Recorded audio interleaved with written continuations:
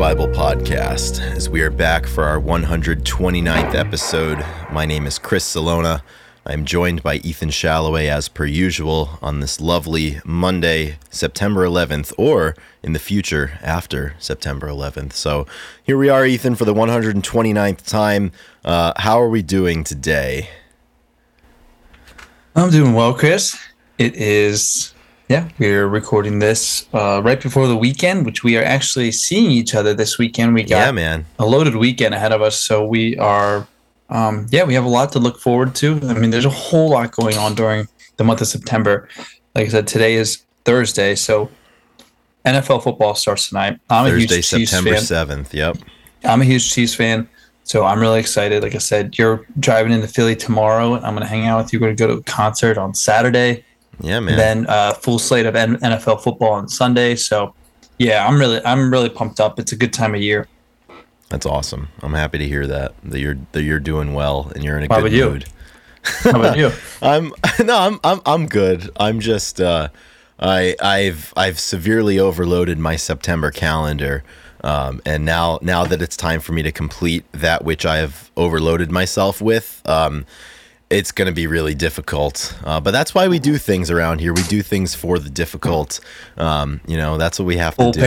Full paranoia, exactly. So we've reached that point in the year. Like we said last week, this is the birthday month, and I'm really looking forward. One thing I've noticed the last couple of years, Ethan, we've done a good job about seeing one another more frequently than we did when we were in college, and spending time together, going to shows, and just doing what we got to do. So I'm really looking forward to that. I'm very happy about that. Mm-hmm. Yeah, definitely. I think it's easier when at least you live close to home, because you're not in college anymore, and I'm not in college anymore. So I come back to home, and we just a little bit easier schedules, schedules. It's been over 5 years, man, since we've been out of college.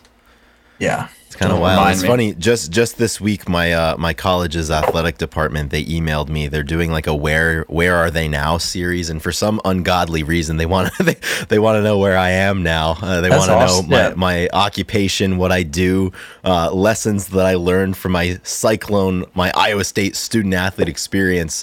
I should just say, sometimes, I bought a microphone, and now I'm a cisgender white guy with a podcast. With 500,000 followers with half Instagram. a mil, yeah. We didn't we talk about that, Chris. We haven't talked about it. 500,000 followers on Instagram. That's a lot of people. That almost went under the radar. We should just do an episode about big things coming in the future, Chris. Yeah. And how we're going to hit 1 million. Big things happening behind the scenes. Ethan, I don't have it in me to reach 1 million, man. I mean, did you think you had 500,000 in you? No, I didn't. But I mean, we've spent like 7 years. Oh my gosh, dude! Numbers and years, man, they just keep rolling and keep going up. I mean, 500 is. I mean, we talk about it a lot too. The numbers just are, I'm comfortably numb over here. Yeah, the numbers are what they are. The numbers. Who knows if they're real, fake, whatever. Exactly. You know what? Actually, I do want to say this, Chris. For the amount of bots that are out there in the world of internet, we do not have the problem that people do. No, we don't. We really don't have. Sometimes when the bots come commenting, I throw them out of the club. I delete. Yeah, I usually delete the comments and block them. A few deletes and stuff. Yeah, but there's a lot of problems out there with bots. So whatever. Yeah, it is what it is. We're streamlined, Yeah, we are streamlined. We run a tight ship around at Grunge Bible, especially on the Grunge Bible podcast. Ethan, I think, as things go, we have streaks with this podcast where we're really hammering some in-depth grunge content, which I think gets a lot of new people to the podcast. For example, they see we share something like, hey, we did an hour and a half on Temple of the Dogs album. They're like, oh, cool, I want to listen to that. And then when we post like, hey, we did an hour on softball and going back to school, people don't really click on that. But that's what we do sometimes. Sometimes we have to make episodes primarily primarily for us because we can be selfish a little bit, but also for the people that listen each week, that know us and that might have a marginal rooting interest in the ebbs and flows of our lives and the various stories of lore that we want to share. And this is one of those episodes that's coming up, but we have some good grunge stuff to discuss today. But we're gonna kind of rapid fire, like PTI style, a bunch of different things today that we need to talk about. There's certain things, this is our space to talk. You have your spaces and this is ours. So this is what we're gonna do today. Yeah, I like the idea, or I like to believe that people are interested in the banter that we provide. So sometimes it's good to talk. I mean, I don't know. Do people want to hear about grunge every single week? I mean, it's a good outlet and stuff. You'd be I think surprised. They just want to be entertained, right? Exactly. So hopefully we're entertaining. That's not up to me to decide, but we're able to attempt to be entertaining because of the large volume of support that we have rolling into our 129th episode. So as you are most likely familiar by now, there's a couple of really good ways that you can support us. In addition to watching the show, reviewing it, maybe sharing it with some of your friends, you can purchase some merchandise. The link to our merch store is in the show notes. And also you can support us on Patreon, which is a lovely website which allows creators such as ourselves to solicit monthly contributions from people that value whatever it is that those creators create. And we have 3 tiers over on Patreon. We have a $2, a $5, and a $10 a month level. And Ethan, we have a new $2 a month Patreon supporter. We've got some new skin in the game. We can ring the bell a little bit today. I would like to welcome Russell Emery to the Patreon ranks. So Russell's here. We did it. Russell is here. Love it. Thank you for taking the time to support us. Yeah, like I said, $2 for $2 a month. That's 4 episodes. I think it's worth it. I think it's a good deal. It's very fiscally responsible. So Russell joins a large quantity of Patreon supporters, and leading the way are the top level supporters. And once again, we have a very strong list. It's been a very consistent list.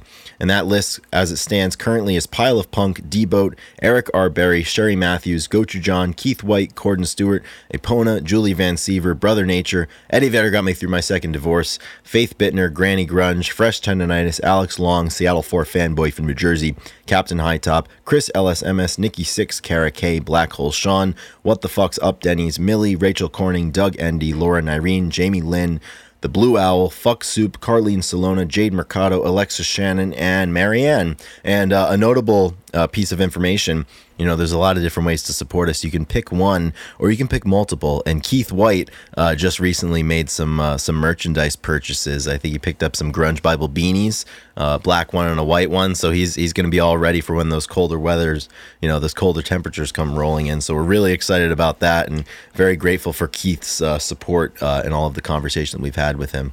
Big Keith, he's awesome. Yeah, Keith White's the man. He's really solid dude. Always Absolutely. Gives us his lists. If we make a list of our top 10, whatever, he usually comes back and gives us some feedback. So, which I love. I think that's super fucking cool. It's fun to hear other people's perspectives on this because as much as I like talking about this stuff, it's fun to listen to. Yeah. Because then when you're 100%. listening, you don't have to talk. Oh yeah.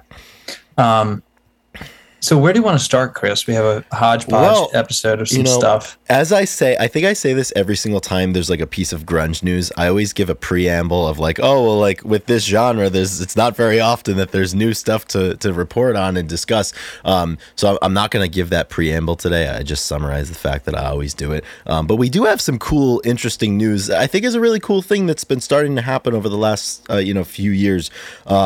So Guild Guitars just partnered with Kim Thile to release a Kim Thile signature guitar, and it's really, really cool. They collaborated with Kim to put this thing together, and it's the Polera model, and it's really fucking awesome. It's the guitars, exactly as he used to play it. So they released a kind of Gen Pop one in black, and there's a very special edition one in white. He used to use the white one a lot in like 1990, 1991 or so. And the white one is limited to 30 pieces worldwide.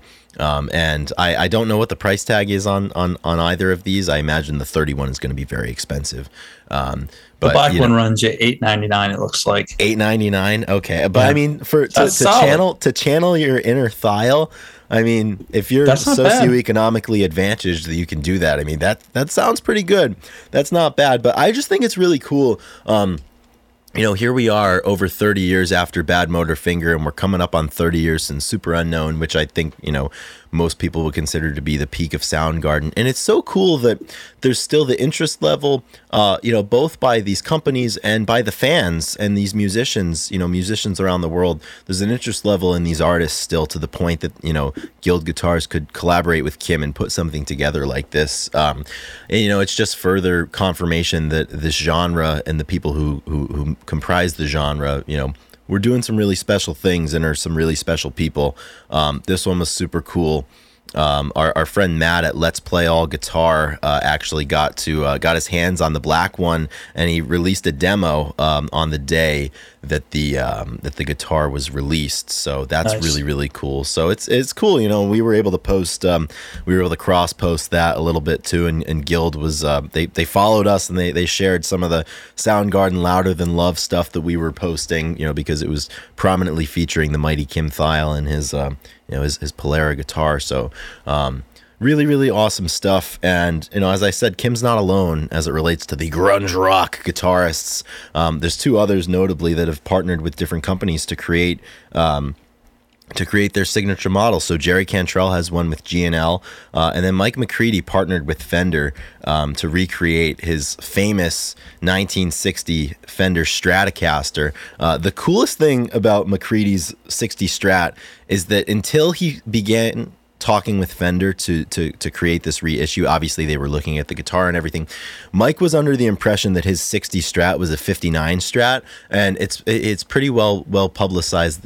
He's obsessed with the number 59. He's got a tattoo of it. I think he owns a 59 Les Paul, and for a long time, until very recently, he thought he owned a 59 Strat, but it turns out it's a 60 Strat. But it's super, super awesome. I mean, how many amazing performances he's done with this one.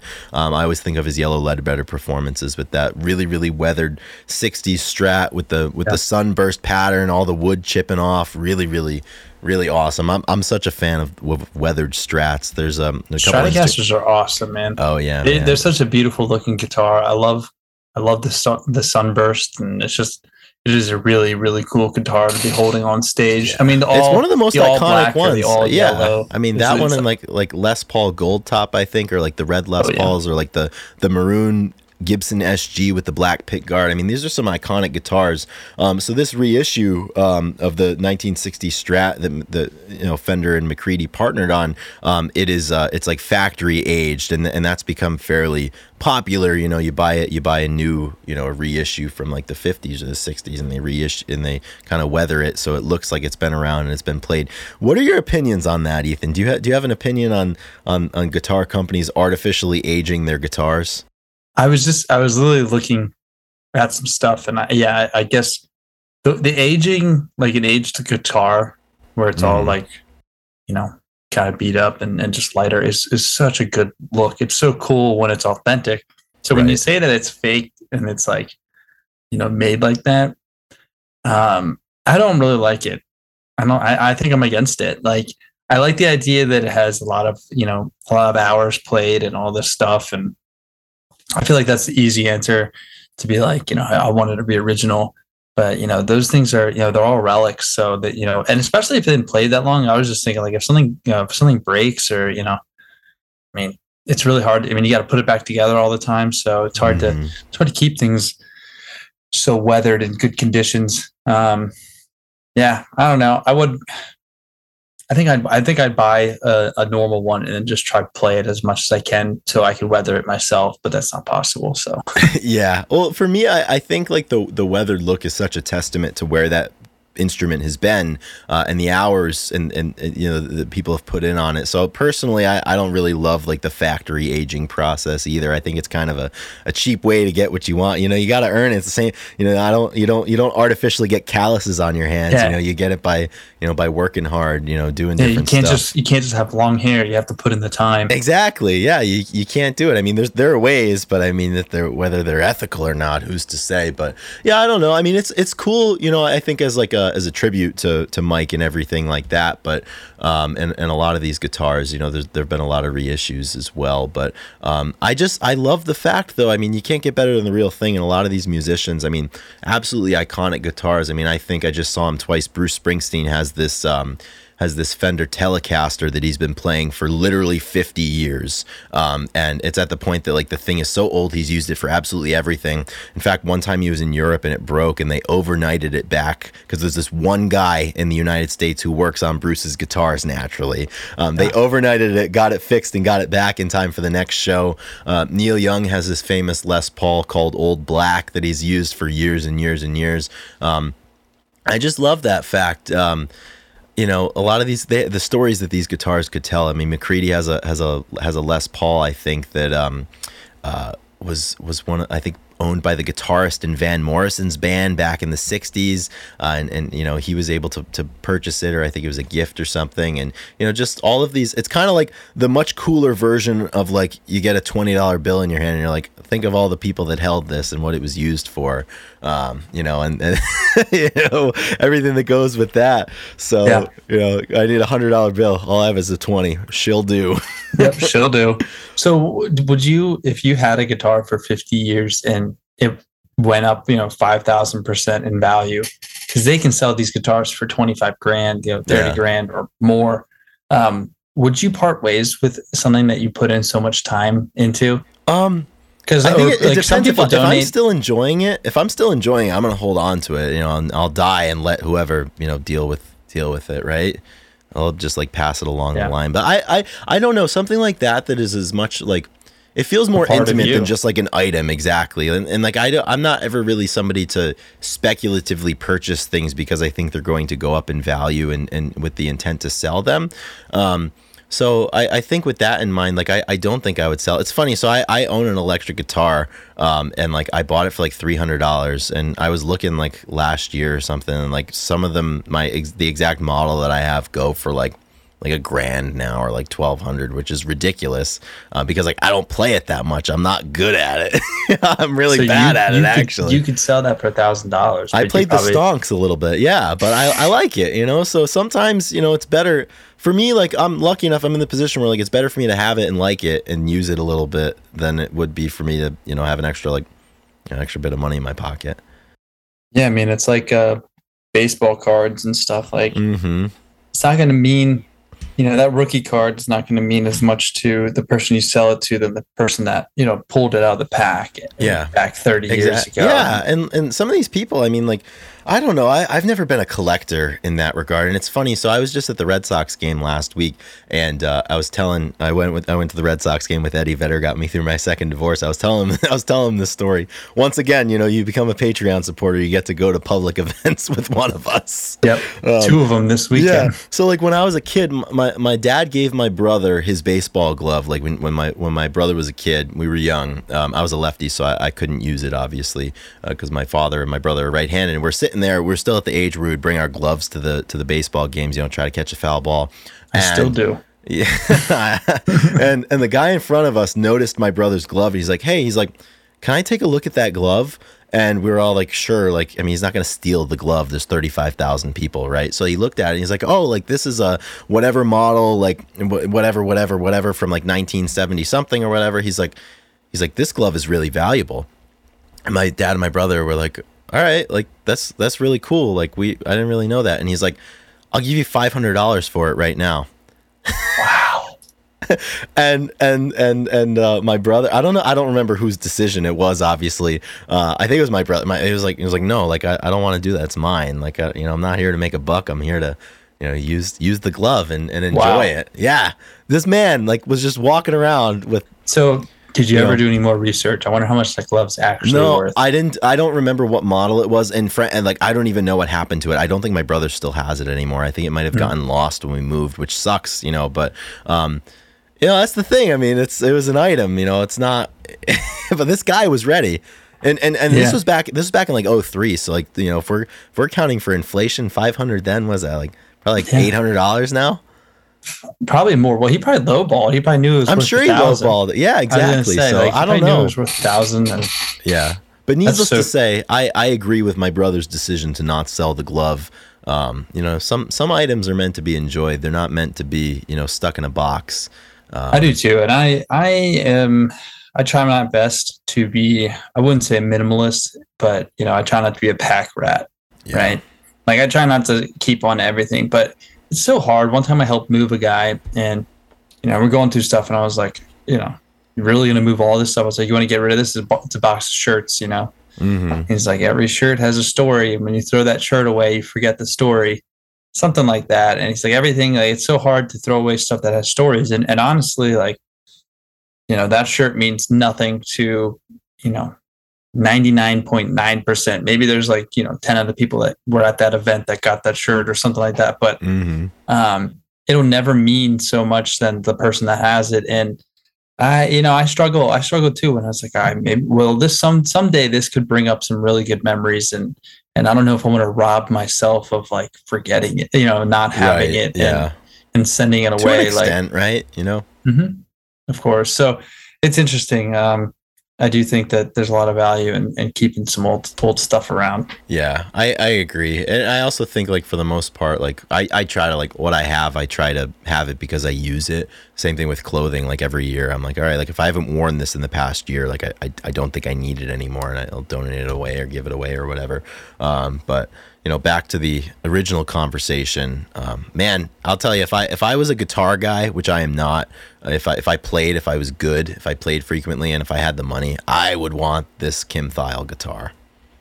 So out of the three of those guitars, that's the one you picked? That was my question. I think I would pick the Kim because I already have a Strat. And I'm not particularly interested in Jerry's G&L. But the Kim guitar, dude, imagine like the Kim is sweet. Imagine like being able to play like Searching with My Good Eye Closed on Kim's guitar model. That would be really cool. That would be pretty damn cool.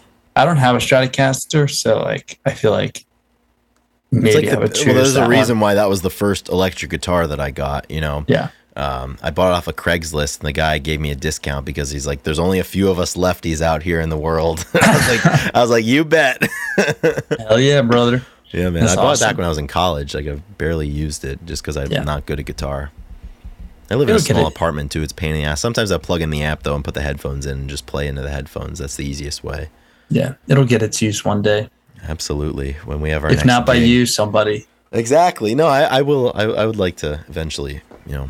That's another thing too. Like, what was I? I was looking at something or another where you have an opportunity to kind of let your story live on through other people, and you're like, if it's going to get used, I'd rather go to a good home, like selling your family house, right? Yeah. The one that you grew up in, and like you almost like for some for a reason you're selling it, you're giving up ownership, but you want to make sure that it goes to the right person all the time.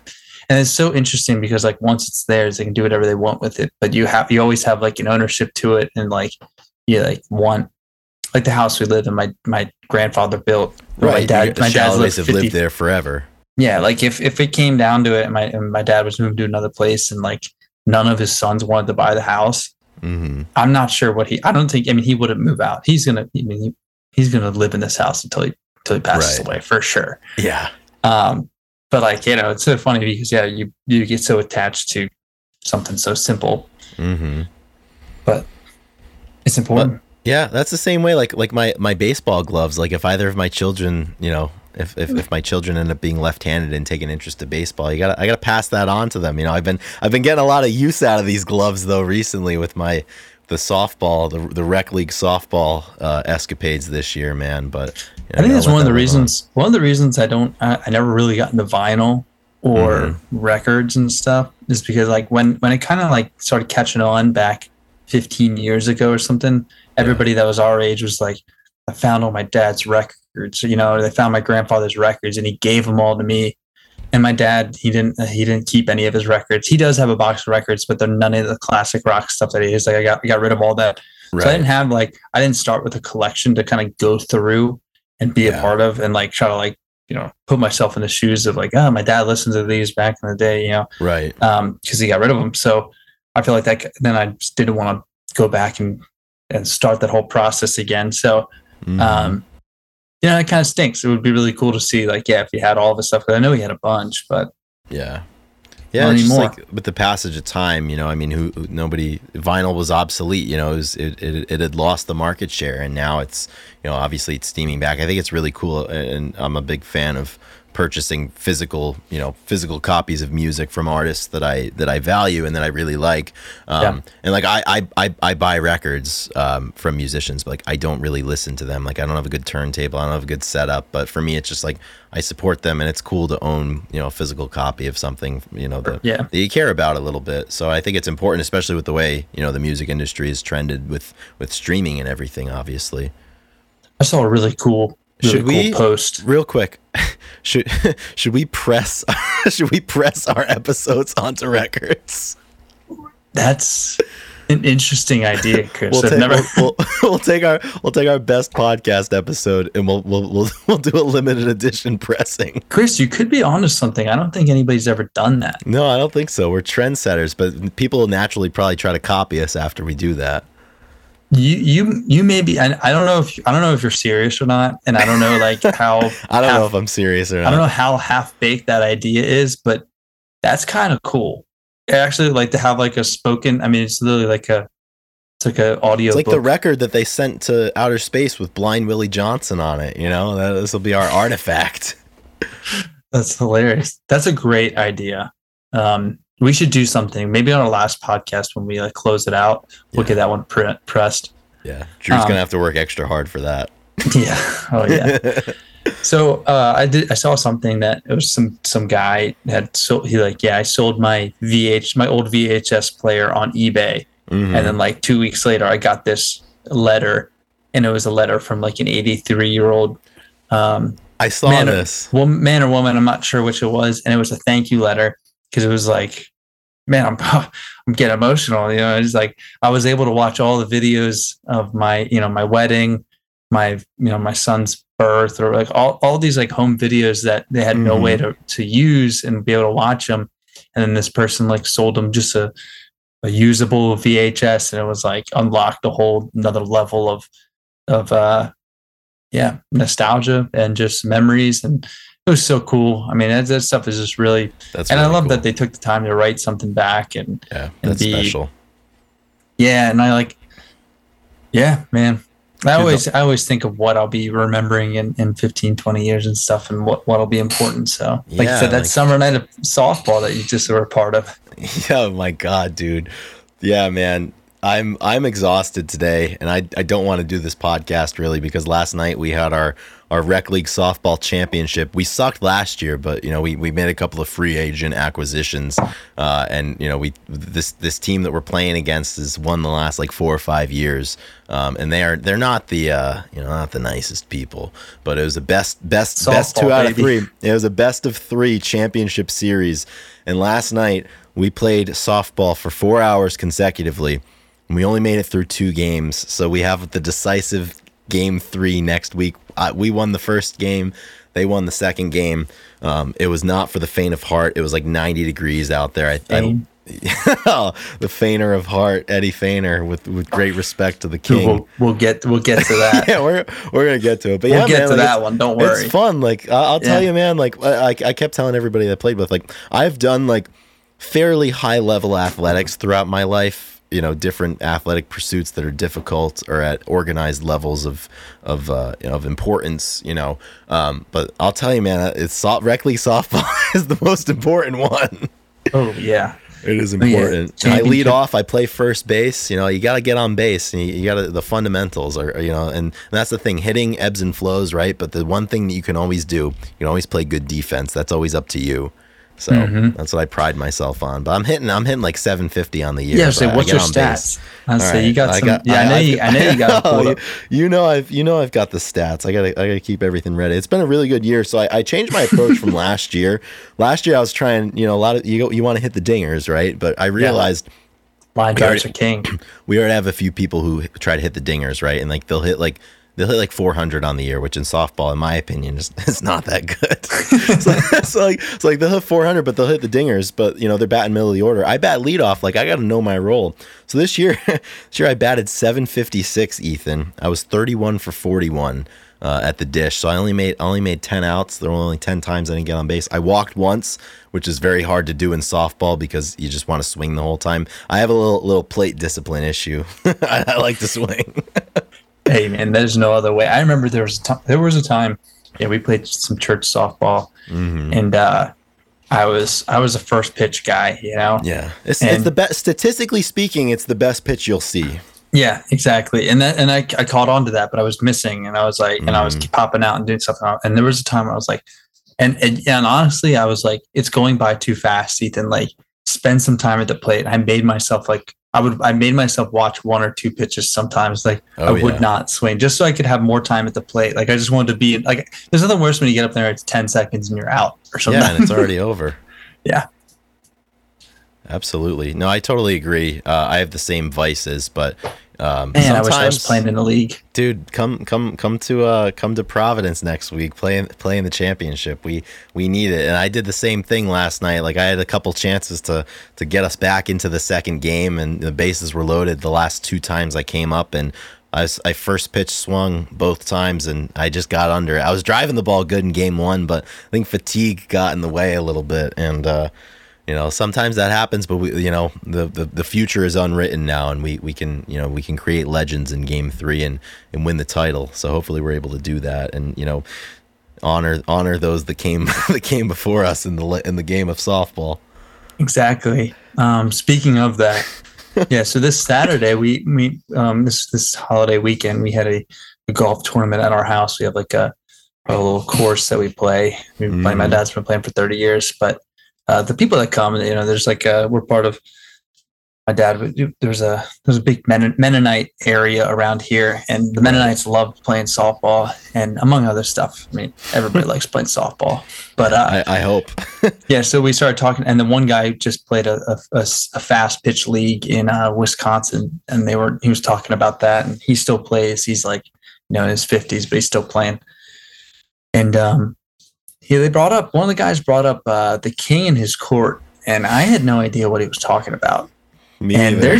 And once I learned, I had to tell Chris about this. And there he is. If you're watching Eddie Feiner could be the best athlete of all time, and I had no idea about it. He's definitely the best athlete you never heard of. Yeah. But this legend that we have immersed ourselves in the last 24 hours, especially with Chris being in a championship game.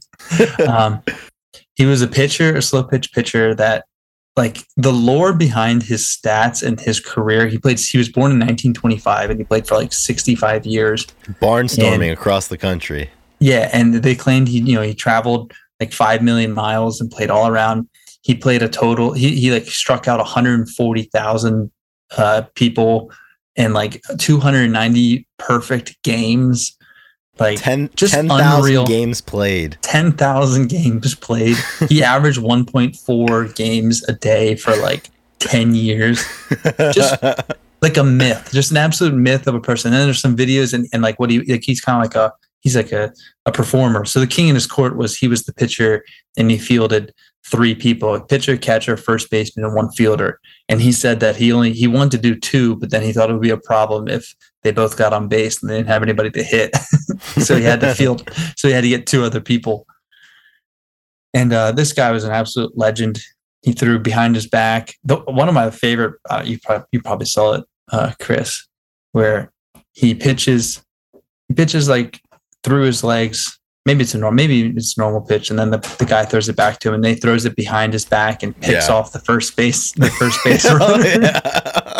It's absolute legend. And dude. So they they would just play with 4 people, and like he struck out Roberto Clemente and Harmon Killebrew. He struck them all out. Yeah, my dad was explaining, is like when you're 50 feet away from the mound and this guy can throw 100 105 it says he threw 112 miles an hour. Yeah, 112, and then you can do the same exact motion if they're 70. Like that's 40 mile an hour difference from that close, dude. There's no shot. No, you can throw risers and you can throw sinkers. Like apparently it was just impossible. I mean, he's the best athlete of all time. As the legend goes, 1 home run was hit on him in this whole in all 10,000 games. Just 1 home run. I'd love to shake that man's hand who was able to take the great Eddie Feigner deep. But additionally, Ethan, there's some lore as it relates to the Shalloway family and the king in his court. Yeah. Allegedly, your father got a hit off of Eddie Feigner.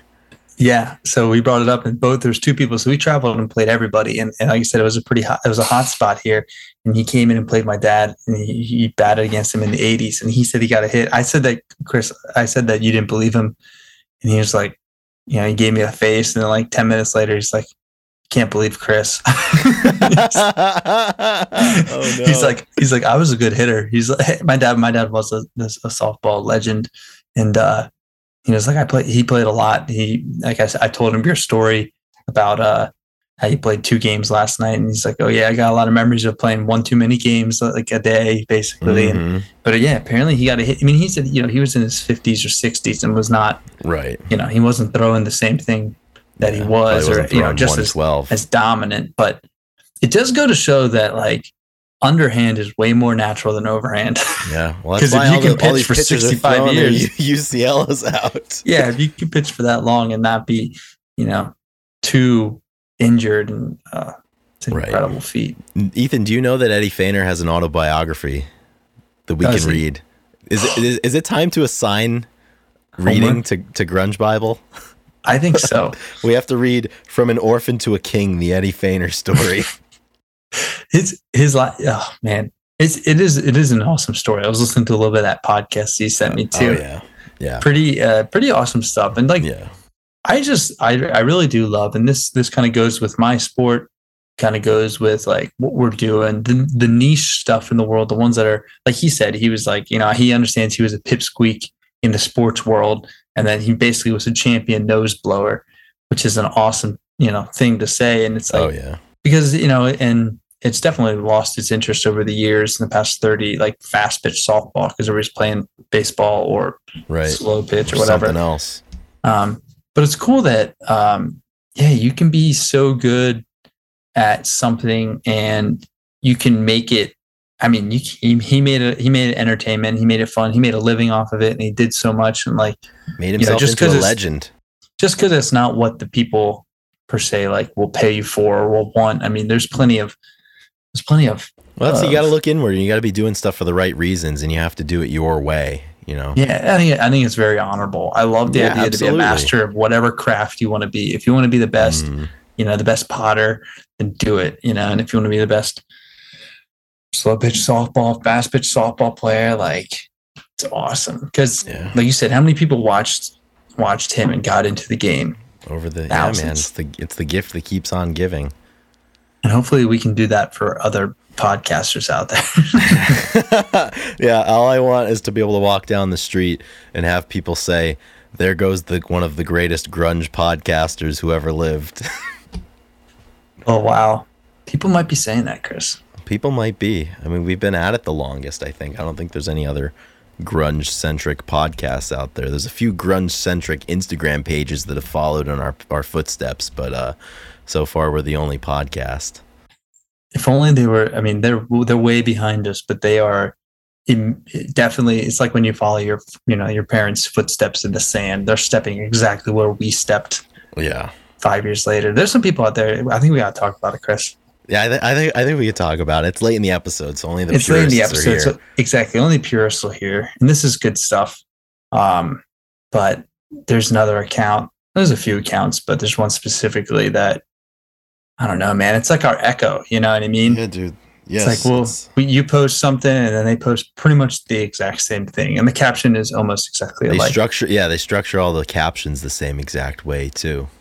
and they asked for guidance a long time ago. They asked about not getting copyrighted or something. Yeah. And we gave them some advice, and they really took it and ran. And I'm not saying it's flattery, whatever. Imitation is the nice form of flattery or whatever. Right. But at some point, it's just too much. It's it just it's under the skin right now for sure. Well, that's the thing. Like we haven't ants. Yeah, we haven't publicly feuded with anybody. We've talked about it for a while. We've bounced around some names internally as to who we should declare, ourselves to be in conflict with. But this one feels right. You got stuff ready too. Oh yeah, we've got some source material that's ready. If we decide to publicly air our grievances. Well, I guess we're publicly airing them now, but it's a much more controlled environment. But yeah, man, I don't know. This is a private conversation. Yeah, exactly. I'm telling you all this in confidence. It's just one of those things. Like I don't claim that anything that we do is original because we're not talking about our own art. But I think what is original and it's definitely sincere because we're the ones doing it, and I think we're sincere in our efforts. Is it's about the music. It's not about growing a following. Like I don't give a shit about that, honestly. It's just about like having fun and trying to make people laugh or smile or cry, even whatever. But there's other people out there that are doing what we do, not for the same reasons that we do what we do. They're doing it because they want to have a nice number next to their name because apparently that gives you a lot of validation. But that's why, dude, like like I say, like I don't like it when people in my real life know that I do this. So little know. And, yeah. Well, it was funny. Like I was using my phone recently with like next to one of my friends. And I was scrolling through my notes app because like I had to like make a note of something, and I have a folder in there it's just GB for Grunge Bible, right? And they were like, "What's GB?" I was like, "Oh, it's Great Britain. I like the country." I just kept on going. I don't want them to know. Gravity bombs. It's exactly. all about gravity bombs. Exactly. George Blanda, the football player. But yeah, man, I don't know. It's one of those things that, I go back and forth whether we should, call certain people out on the imitation game because, then we give them an audience. But exactly. But then again, like, if they're we need to defend ourselves sometimes. Exactly. Like we need to defend our point of view. I think it's worth defending. So maybe we'll have to do that. Something may pop up on the screen. Something will pop up. So, yeah, man. Well, I'm excited to see you this weekend, Ethan. Yeah, man. I am too. It's going to be a lot of fun. And like I said, we get to hang out with Eddie Vedder. Got me through my second divorce. Absolutely. So he gets to go to a concert with both of us. Yeah, it's going to be really good. And the best part, Ethan, now, like there's not really much between us and the hang this weekend now that we've mailed in this podcast episode. You got that right. Yeah. You got that right. So what do you say we get out of here after we give some songs of the week? Oh, yeah. I'm down. I feel like there's two people. Well, you do have a song of the week already ready? Not really. Okay.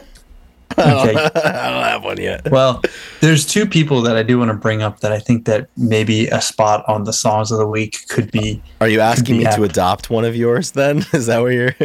I'm adopt one of these people to pick a song from. Okay, all right. Because we had two people pass in the last week in the music industry. Yeah, the great Jimmy Buffett and Steve Harwell of Smash Mouth, and they both died around their family. I think they both died peacefully. Jimmy was old. Harwell had kidney failure, like really bad. I believe really, some sort of affliction. It happened fast. Yeah, and Smash Mouth, say what you will. There's a lot of great songs from them, and some soundtracks that people love. A lot of fun summer stuff, and then you got the king. You got Jimmy Buffett. Same thing. Yeah. Cheeseburger in Paradise. 5 o'clock somewhere. I mean, just the feature on that. You've been to a concert of Jimmy's. I and saw. You know the lore. My God, dude. So it was right after I graduated college. Like it was like the last couple of weeks where all my college friends were still around. And I went to a Jimmy Buffett concert in Des Moines, Iowa. I was amongst the Parrot Heads. We were like last row in the stadium. I was with my buddy Wyatt. And I'll tell you, it was pretty fun. It was pretty fun. Like Jimmy Buffett's not bad. I would like to pick a Jimmy Buffett song for Song of the Week if you'll take the Smash Mouth angle. Absolutely. Right. Yeah. So my Jimmy Buffett song is going to be "A Pirate Looks at 40." It's just an absolute classic ballad. It's just like an old sailor. You've sailed the seas for a long time, and you're just looking back a little bit. So it's always good to look back. But Jimmy Buffett, man, like I'll tell you, like to a certain demographic of people out there, this one hurt. This one hurt a lot of people when he passed away. But it did. He was the guy. He was the king of his court. He was the king of his area. He was, and that's what he did. So Margaritaville, 76 years old, exactly, man. Invented it. Did you see Guy Fieri? He was like, he's like, without Margaritaville, there is no Flavor Town. He really said that? I don't remember if he said it or if one of my friends just made the joke. But he was like, Margaritaville and Flavortown are sister cities. Margaritaville paved the way for Flavortown to exist. That's just amazing, dude. Yeah. I love the internet. Like, without Grunge Bible, there is no puddle of grunge fucking bullshit page. Yeah. We'll probably bleep that out. I know. It's good. Okay. So for my Smash Mouth song, of course you got All Star and I'm a Believer, but I'm not going to put those on there because, I want to put something else. So I think Walking on the Sun is a hell yeah epic song. And it's, one of their top songs as well. So you probably know it out there, and it's really fun to listen to. And it's sad. He was in his 50s. I think he was like 54 or something like that. Yeah, I think, yep.